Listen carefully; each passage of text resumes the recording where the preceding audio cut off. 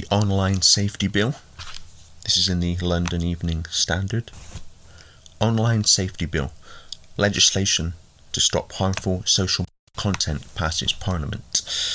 The long gestating Online Safety Bill is set to be enshrined in law with massive consequences for the ways we access online services.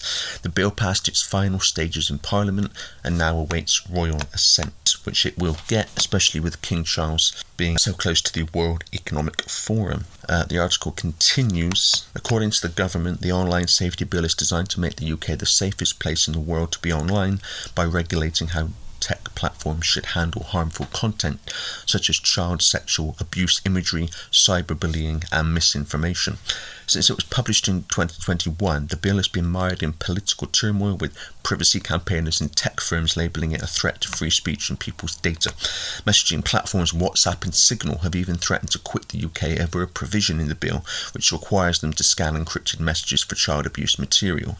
Following its clearance from Parliament, Technology Secretary Michelle Donnellan said, "The Online Safety Bill is a game-changing piece of legislation. Our common-sense approach delivers a better future for British people and makes sure that what is illegal offline is also illegal online. It puts protecting children first and enables us to catch keyboard criminals and crack down on heinous crimes they seek to commit." The article continues, "The Online Safety Bill is a new set of laws to protect children and adults online.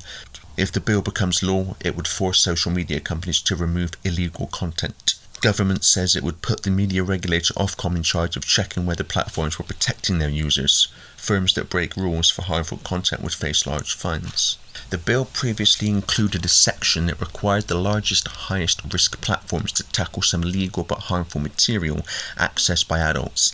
This referred to offensive content that does not constitute a criminal offence. It meant the likes of Facebook, Instagram and YouTube would have been tasked with preventing people from being exposed to content about topics such as self-harm and eating disorders, as well as misogynistic posts. Campaigners against the bill have previously warned that the bill will result in the mass surveillance of every private online message and will ruin London's reputation as a place to do business if it becomes law. WhatsApp, Signal and Element have told The Standard. Meredith Whittaker, president of not-for-profit secure messaging app Signal, previously told The Standard that if the bill does not amend its language, it will not only create a significant vulnerability that will be exploited by hackers, hostile nation-states and those wishing to do harm, but effectively salt the earth for any tech development in London and the UK at large. Encrypted messaging services WhatsApp, Session, Signal, Element, Threema, Viber and Wire previously signed a letter calling on the government to urgently rethink the proposed bill. To allay those fears, ministers assured tech firms in September that they could not be forced to pry open private messages which they cannot currently access due to a security technology called end-to-end encryption. End-to-end encryption is a security method that keeps chats and messages secure. It is a system of communication where only the users communicating can read their messages. At the 11th hour, the government appeared to back down by confirming in the laws that it would only require messaging firms to scan for illegal content when it became technically feasible. Crucially, however, that phrase did not make it into the amended legislation, leading many privacy advocates and industry bodies to worry that the can has simply been kicked down the road. Age checks are another part of the Online Safety Bill that have prompted a backlash. The bill puts the onus on website owners that carry content that may be harmful to children to check the age of visitors using an age verification or age estimation system.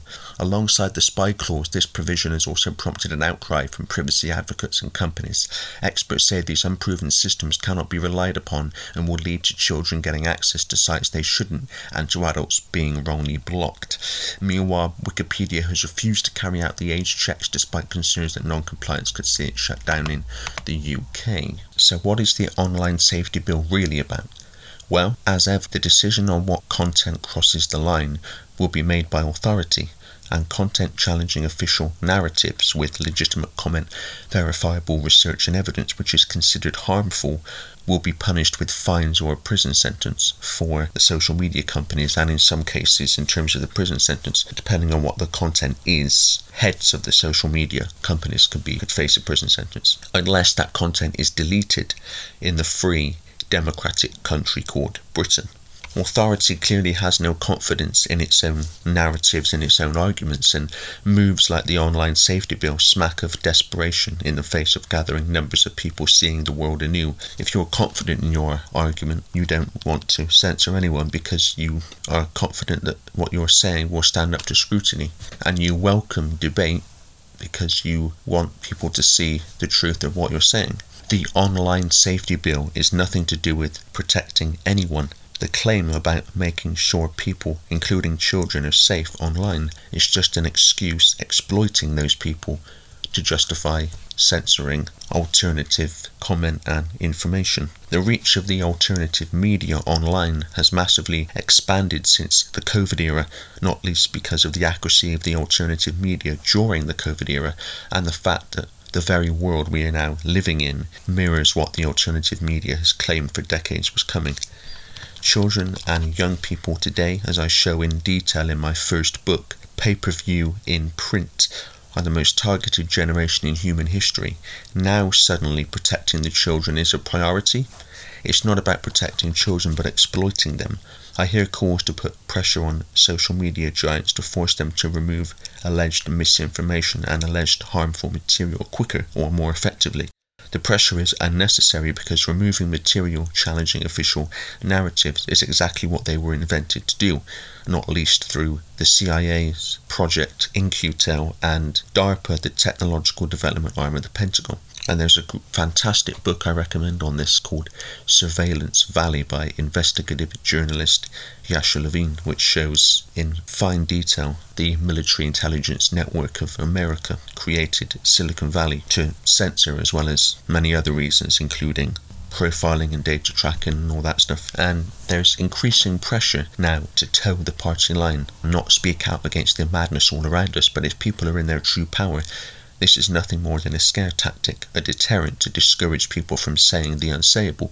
But we have to say the unsayable because without freedom of speech, there are no other freedoms, because how do you defend any other freedom without the words to do it? A common question asked about free speech is, are there limits to free speech?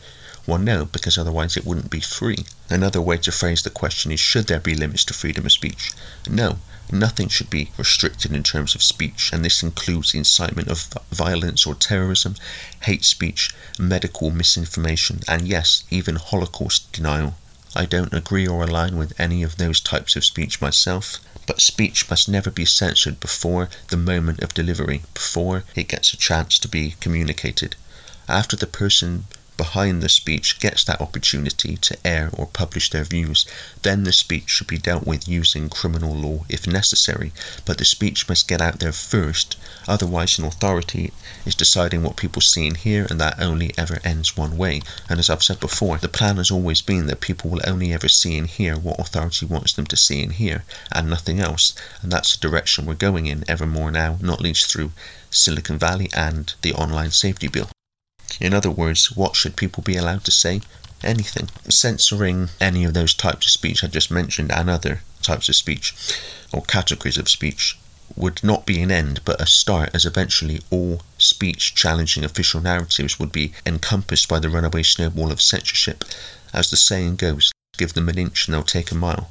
All speech must be protected to protect speech and therefore freedom. I see debates on what should be done about abuse on social media from idiots who perceive they have nothing better to do with their time than abuse people online, often anonymously. Well, how about nothing? Nothing. I don't agree with abuse, but the abuse only has an effect if the target chooses to be affected. Offence and hurt from speech are a choice, and it's one we can choose not to make. From this perspective, the abusers can be left to abuse until their heart's content, while the targets just ignore it, shake their head, and move on. The abuse only has power if we let it, and the same is true of authority and their power over humanity, which only exists if we give our power away.